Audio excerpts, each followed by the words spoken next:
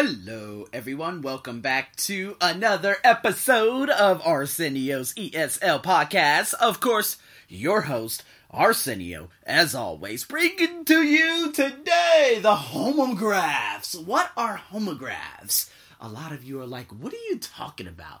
What are you saying? Listen, I'm going to preach to you today. So, let's talk about homographs.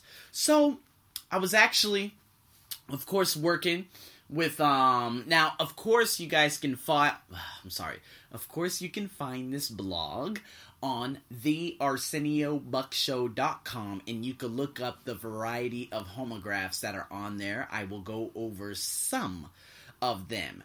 So, I want to talk about, of course, there was a day, and I was actually teaching one of my favorite doctors at one of my favorite places in all of Bangkok.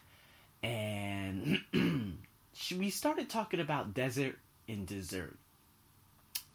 And she was like, you know what? That sounds really familiar. And she told me something about homophones and homographs and homoblabs and homo what? A lot of homos, but no pun intended. And I said, oh, homographs. I think I learned that in second grade back in 1996. I said, well, let me check this out. So I checked it out. And you know what? Homographs. Oh my God.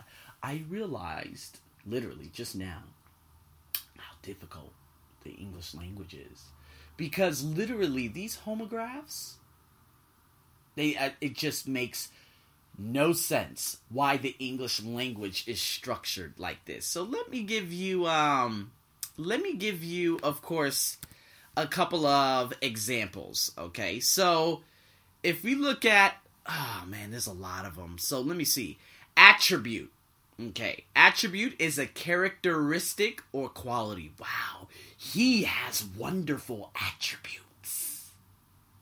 Or it could be attribute.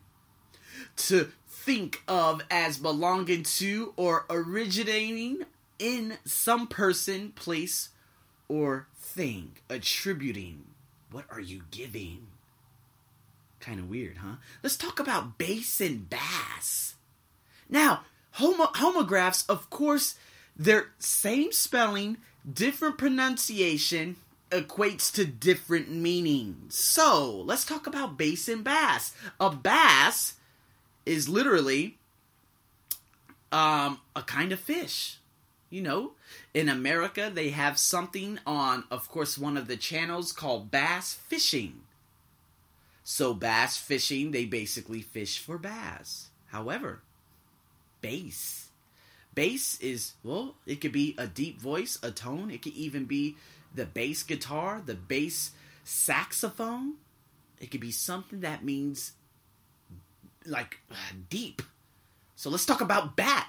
A bat could be an animal that cannot see, that lives in caves. Or it could be the thing that most baseball players swing to hit a ball with. I don't know. I mean, you got compact or compact. You have content. Let's talk about content. I, as an entrepreneur, as someone that has podcasts and a website, content writers, and I create a lot of content on Instagram, on Twitter, on Facebook, my Facebook pages, on YouTube. I do a lot of things to create content. However, content means satisfied. They are spelled the same way, but different pronunciation. Therefore, you have content and you have content, meaning I am very content with my life right now. I am very satisfied with my life right now. Now, of course, you have desert, a hot, arid region, or you have dessert. Now, dessert could be something you eat. That's SS. That's a double S. So, different spelling, of course. But you also have dessert, meaning leave. And that's spelled the same as desert. Please desert the premises. Makes sense, right? Digest, discount can mean a reduction, or it can mean literally significant something to something significant. Down, it could be basically in a lower position, or it can mean down in terms of downy, in terms of the soft, flurry feathers.